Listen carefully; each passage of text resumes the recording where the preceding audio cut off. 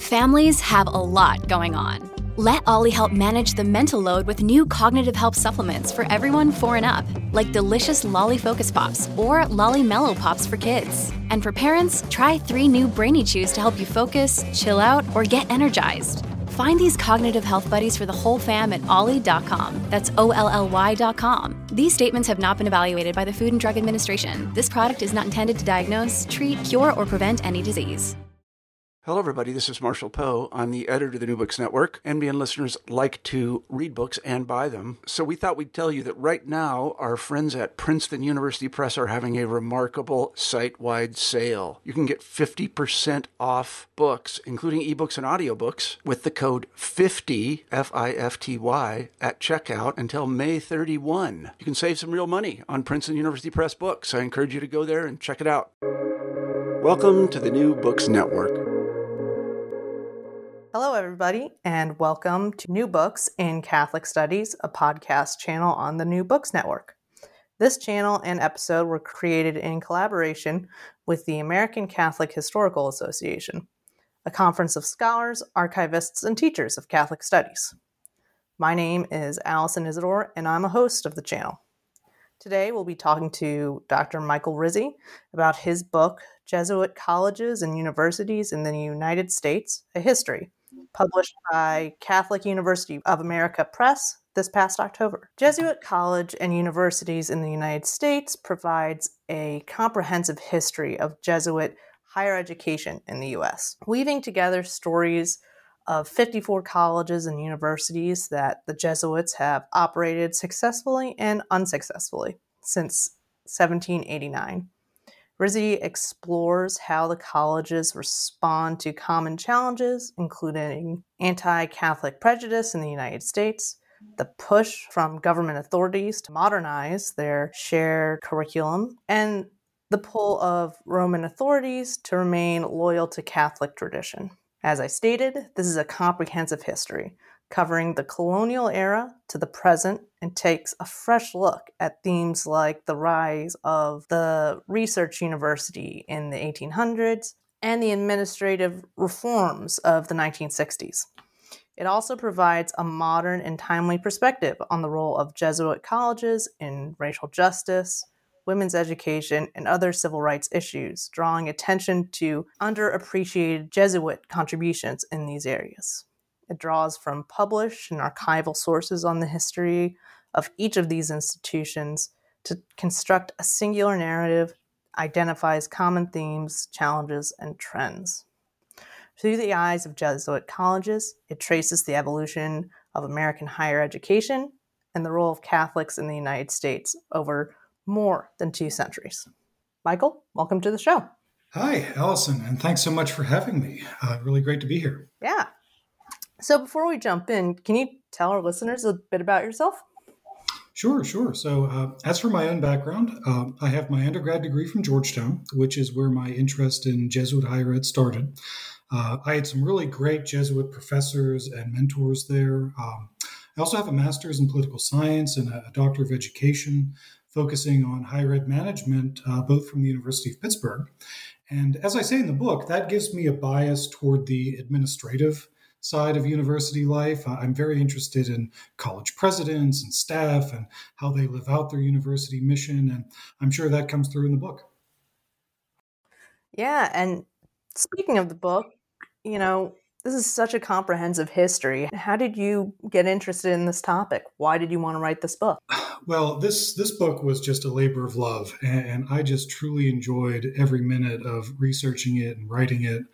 As you said, it is a combined history of all the colleges and universities Jesuits have operated in the U.S. since 1789. So it traces the history of the American education system through the eyes of Georgetown and Boston College, Fordham, Gonzaga, Marquette, all the others. And I have to say that I was really surprised that this book didn't already exist. When I was working on my dissertation in the doctoral program at Pitt, I was writing about Catholic higher ed, and I collected a lot of books about the history of individual Jesuit colleges, but I couldn't find one that told the story collectively. And that just seemed like a huge omission to me. Jesuits were some of the most important educators in the history of our country, Catholic or non-Catholic, and they founded some of our most famous universities. They were pioneers in educating first-generation immigrants. A Jesuit school, St. Louis University, actually granted the first bachelor's and master's degrees west of the Mississippi. It was a Jesuit school, Santa Clara, that granted the first bachelor's degree on the West Coast. So their contribution to American higher ed was enormous. And currently, there are 27 Jesuit colleges. They enroll about 200,000 students, and they employ about 30,000 people. And that's not even counting their associated hospitals and parishes and high schools. So the more I read about them, the more convinced I was that this story just really needed to be told. Yeah, and I really wanted to talk about the research method you used, right? You're using both published and archival sources to recount this history. So what difficulties did you face when doing this research? What methods were you using when you were writing this? Sure. Well, as I said, I was at first very surprised that this book didn't already exist. But as I started to dig deeper into the research, I actually realized why nobody had ever written this book. There was just an overwhelming amount of information to try to make sense of. The Jesuits started schools in every part of the country, in every imaginable circumstance, from the colonial era to the Civil War, westward expansion, the industrial age, the baby boom, beyond. It was challenging, but it was also fascinating to try to trace how so many schools evolved through all of these time periods. And it was a little overwhelming sometimes to think about the literally hundreds of colleges and parishes and high schools and dioceses that would have to play some part in this big national story. I actually learned in the course of doing the research that there was one professor at Santa Clara University, a Jesuit historian by the name of Father Gerald McKevitt, really great historian, who had tried to write a comprehensive history of Jesuit colleges. He had tried to do this back in the 1990s. And this is true, he died before he could finish it. So that was that was a little overwhelming to learn that. But finally, I just said, look, somebody has to do this. This book needs to exist. So I spent a lot of my own money just collecting every book I could find about the individual college histories. I worked with some archivists at the Jesuit Archives and Research Center in St. Louis. I worked with librarians and archivists at all the different Jesuit schools just to confirm details like when was the school chartered and when did it officially open. And I will say that all of those people were very, very supportive. They gave me access to some great source materials. I knew it was an ambitious topic. So one day I just said, just start writing, see where it takes you. And I would tinker with the manuscript, whenever I had a chance. And it's amazing how quickly the page count just adds up. And, within a few years, I had my first draft. I submitted it to Catholic University of America Press, which was always my first choice. And I'm told that the editorial board and the reviewers unanimously voted to publish it in 2021. So after a year of editing and fact-checking and spell-checking and revision, now it's out. And I should say I'm very grateful to CUA Press for believing in this project. They've been really great to work with. What I found really interesting is you have a terminology section early on in the book. I don't often see a terminology section in history books. So can you tell our listeners some of the most essential terminologies to understanding your book that are in that section? Sure. So, the reason why I included that is I wanted this book to be accessible to everybody, right? Catholics and non-Catholics. So, alumni who might be really interested in the history of their own school, as well as maybe, staff who are just kind of casually curious about it. And so it didn't assume that the reader has any prior knowledge of the Jesuits, but to understand how Jesuit schools operated, you really need to understand how the Jesuits organized themselves. So at the very top of the Jesuit order in Rome, there's the Superior General, and he's elected by his peers to lead the whole order worldwide. And through the middle of the 1900s, it's actually amazing how much authority the Superior General actually had over the minutiae of the American colleges. Jesuits had to check with him before building a new building, or starting a new program, or even before they spend a few $1,000s on anything. It reminded me in some ways of a public university today. Now, you can't build a new building without authorization from the state. But just imagine in the 19th century, Jesuit schools had to get approval from somebody who lived on another continent, and they had to rely on the speed of horses and transatlantic ships to communicate. Now, underneath the superior general, the Jesuits organized themselves into provinces, and each province covers a specific territory, and it's led by a provincial. And over history, the U.S. has been carved up into many, many different Jesuit provinces. And from that point of view, it's really important to understand that the growth of Jesuit colleges in this country was not monolithic. Yes, it was all controlled from Rome, ultimately. But there were multiple provinces and multiple groups of Jesuits who came to the United States at different times and built colleges. A very famous historian, Philip Gleason, once observed that Jesuit colleges were founded on a hub and spoke model. So basically, each province had one main university. And whenever that university got big enough and strong enough, it would just branch out and it would lend some of its Jesuit faculty to start a new school. So there's a very clear family tree of Jesuit colleges where one school kind of gave birth to another one. Now, on the East Coast, you had the Maryland province, and those Jesuits were mainly English, and they came to Maryland all the way back in the 1600s, in the colonial days. And their major school was Georgetown. And over time, Georgetown gave birth to Holy Cross and Boston College and St. Joe's in Philadelphia and Loyola in Baltimore. Then in the Midwest, you had the Missouri province, and those Jesuits were mainly Belgian immigrants, and they made their headquarters at St. Louis University.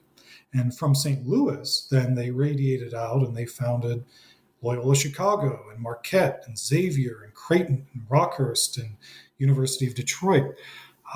Then in the far west, you had the California province, and those Jesuits were mainly Italian. And their oldest college, their base, was Santa Clara University in Northern California, which then branched out to create the University of San Francisco and Loyola Marymount and Gonzaga. You had the French Jesuits. French Jesuits were mainly in the South, mainly in New Orleans, and they started most of the Southern schools, most of which have closed over the years. But the French Jesuits also worked at Fordham in New York City. And finally, you had the German Jesuits who settled in Buffalo, and they founded Canisius College, and then they branched out to start John Carroll University and a few others. So lots of different ethnic groups arriving at different times. The pattern is that they start one school, and then they use that school as a base of operations to start others. That was just really fascinating, seeing the growth and almost branching out of how these universities form. So I'd like to talk about the definition of college regarding Jesuit higher education. As you explain in the book, definitions change over time, and the definitions of how we view colleges and universities change. So what definition of college did the Jesuits use? What definition of college did you come up with? Well, this was honestly one of the biggest challenges, right? So, you're writing a story about Jesuit colleges. Well, what actually constitutes a college, right? As you say, our definition in the United States of what qualifies as, quote unquote, higher education really has changed over the centuries. And it's not just at Jesuit schools, by the way. If you went back in time and you would visit Harvard or Yale in the early 1800s, you'd see students who were 14 years old, 13 years old. It would look a lot more like what we would call a high school.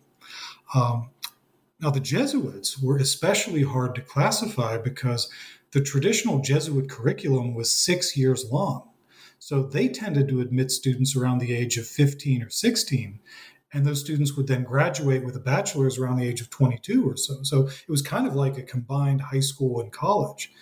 And that, by the way, is one of the reasons why a lot of Jesuit schools, even today, have a high school associated with a college. So Georgetown Prep School, Boston College High School. What happened was in the early 1900s, when you had this American model of a 4-year high school followed by a 4-year college, and that kind of became standardized, the Jesuits would just spin off their lower grade levels into independent high schools, and they usually kept the same name. So I really had to decide what to do with these schools that opened and closed in the 1800s, because they called themselves colleges, but they really only enrolled very young students. And sometimes maybe they even closed before they even granted a bachelor's degree. So the definition I used was this. Number one, the school had to be a school for lay people, not a seminary. Jesuits operated many seminaries to train other Jesuit priests, the Woodstock College in Maryland, West Baden College in Indiana, Columbiere College in Michigan. Those were all seminaries, so I did not include them. For the schools for lay people, if the school was legally chartered as a college, meaning that the state government legally empowered it to grant bachelor's degrees, I included it. And that seems pretty straightforward, but there were some schools like Regis College in Illinois and St. Aloysius College in Kentucky. Those schools only existed for about 3 years, so they never actually graduated anybody, but they were legally colleges on paper, so they're in. Then there were some schools that weren't legally chartered as colleges, but maybe that wasn't the Jesuits' fault. A great example of that is St. Joseph's College in Oregon. That school only existed for about 5 years in the 1840s. It was never chartered as a college, but for most of the time it existed, there was actually no organized government in the Oregon Territory to charter it. So the Jesuits were actually in Oregon before the government was. So I include that one on the grounds that it most likely would have been chartered if the circumstances had allowed it. And there were some other ambiguous ones too, like St. John Birchman's College, Shreveport, Louisiana. That was never independently chartered, but it did briefly enroll college students under the charter of other Jesuit colleges in Louisiana. So it thought of itself as kind of a branch campus of St. Charles College. Obviously a lot of Jesuit college students are basketball fans. So as I was doing this, I kept thinking of it kind of as like the NCAA tournament in March, where they always talk about the last ones in, first ones out. St. John Birchman's College was probably one of the last ones in. First ones out, there were just some schools I did not think qualified as a college by any definition. There were some really bare-bones schools. The Conewago Latin School in Pennsylvania, that was a school that the Jesuits ran near Gettysburg on and off in kind of short spurts in the 1800s. At one point, it only had one teacher, never had more than 5 professors. It was never accredited.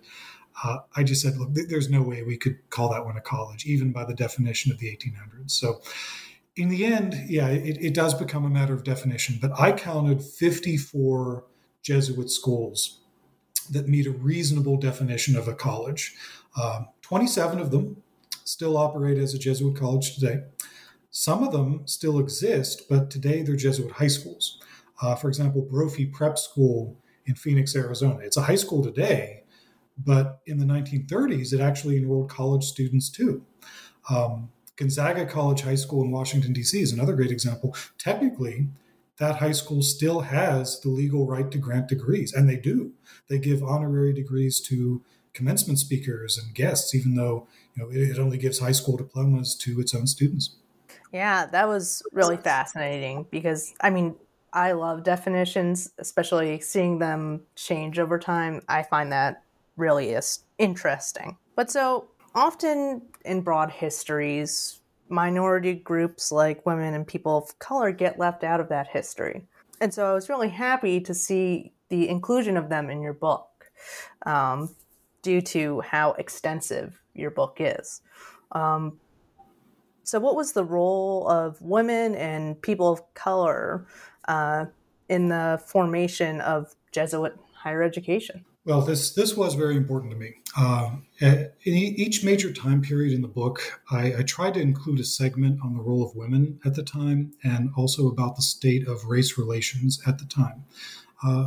Because, as you say, that part of the story has been omitted from a lot of the previous histories. Now, you can never tell a complete story in any book, but if you're trying to tell as complete a story as possible, then this has to be included. So women have actually played very important roles in the history of Jesuit education. For one thing, there were a lot of really important female donors. And the list starts with the Creighton family in Nebraska. So you had two women, Mary Lucretia Creighton and Sarah Emily Creighton, and they were the driving forces, along with John Creighton, of the big donations that made it possible for the Jesuits to open the school in Omaha that's named after them. And then there were others like Ida Ryan at Georgetown, Susanna Hinkle at Xavier, Ellen Brophy at the former Brophy College in Phoenix. It's also true that in many places, the Jesuits built a college in a city where a Catholic women's religious order had already built a school. And that's what attracted the Jesuits to the area. So this was true in Seattle. It was true in Grand Coteau, Louisiana. So the Jesuits were certainly pioneers. But in more than one case, there were actually Catholic sisters and nuns in those communities even before the Jesuits got there. Another thing that really struck me as I was doing the research is just how deep the history of women students actually runs. So a lot of Jesuit colleges will tell you that they went fully co-ed in the 60s or the 70s. And while that's true, the key word there is that that's the date they went fully co-ed. So in most cases, women were actually enrolling at the schools long before then in specific programs. So women were enrolled in the medical schools at Georgetown and Creighton all the way back in the 1880s and the 1890s. Georgetown and Marquette both had nursing schools in the early 1900s. Marquette usually gets credit for being the first Catholic men's college to admit women as undergrads in 1909. But even before that, there were 5 women who enrolled at St. Louis University Law School in 1908. And there were definitely some Jesuits who were very committed to women's education, even though the circumstances of the time didn't permit them to be, I guess you could say, open about it. So by the 1920s, a lot of schools were enrolling women. They were just doing it on an ad hoc basis. For example, St. Louis University, all the women were technically enrolled in the School of Education, whereas the men were enrolled in the School of Arts and Sciences. But they took classes together. They saw each other on campus. They were in clubs together. This became really important in the Great Depression and World War II, when there just weren't many men available to enroll. At Seattle University in the 1930s, all the women were technically enrolled in the evening college. But there's a historian, Walt Crawley, who's pointed out that at Seattle University, the quote-unquote evening division actually started at noon. So there were hardly any restrictions on what the women could take. And my favorite story of all is that in the 1930s, Loyola University in New Orleans had a sorority. It had a homecoming queen. It had women on its student council, and yet it was not officially co-ed because women couldn't enroll in the arts and sciences school. Now, to the second part of your question, we have to begin by acknowledging that the Jesuits were slave owners. There was slave labor on Jesuit plantations and other properties in Louisiana, Maryland, Alabama, Missouri, Kentucky.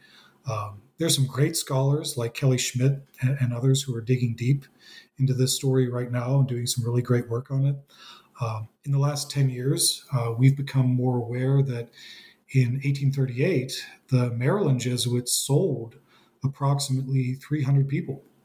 And the revenue from that sale was collected in installments over the next 20 years or so. And it supported many different Jesuit ministries, including colleges, including parishes, high schools, seminarians, missions. Now, the colleges themselves were segregated in the 1800s, especially the ones that were in the South. But you start to see them break the color barrier in the early 1900s, 1920s, 1930s. It was really fascinating to, just read the stories of these African-American students who enrolled early. William Gordon graduated from Creighton Medical School in 1901. Mabel Ramey enrolled at Marquette Law School in 1922. Hudson Oliver went to St. Peter's College in 1934. Casper Ferguson went to Boston College, 1933. There was a really important milestone in 1944 during the war.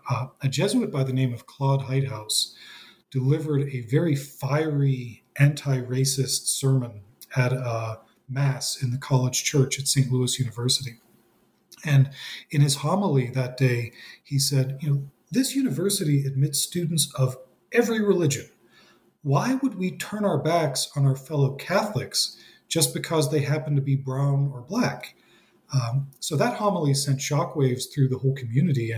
And a year later, St. Louis actually became the first university of any kind in a state where slave owning had been legal to desegregate.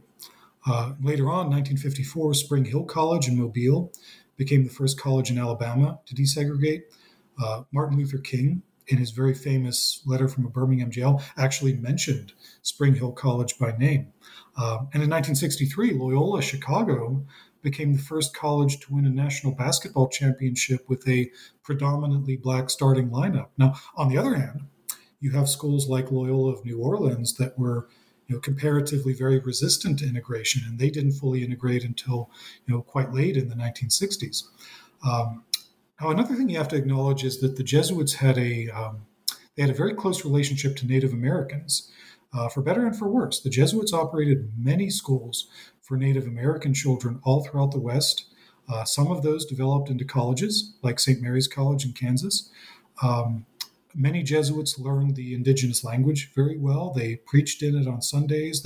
Many of them were very well respected by tribal leaders, but there was still prejudice from time to time. There were some colleges where white students and Native American students were educated together, and there were others like Gonzaga in Spokane, Washington, where indigenous people were actually excluded at first. You also have to acknowledge that Jesuit schools in the 1800s actually enrolled a very notable number of students from Latin America, especially from Mexico and Cuba. Now, of course, only the relatively wealthy students who could afford to come to the United States, but it was not common at the time for mainstream American colleges to enroll such a large number of Mexican Catholic students.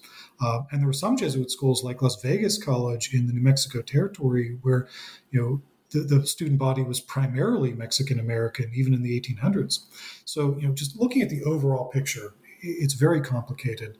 But when it comes to, race and equality, at any given time, there were some Jesuits who were arguing for what was right. There were some Jesuits who were arguing for what was wrong. And even though it took time, right ultimately tends to win the day in those arguments. And integration is very much an ongoing project here. It's still something that the schools are working on today. Right, yeah. As you explain, to understand the growth in Jesuit education is to understand the growth of American Catholicism. Right. So what were some of the biggest changes you saw to Jesuit higher education and thus the biggest changes to American Catholicism over this 200 plus history? It's a little bit of a tough question, I'll admit that, but I think it's an important one. No, and you're right. But in a big scope, big picture type history like this is exactly the kind of question you want to answer.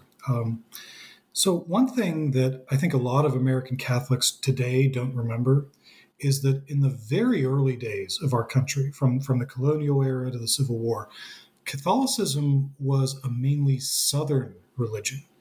Catholics were often French and Spanish settlers, and they settled in places like Louisiana, Florida, and Missouri.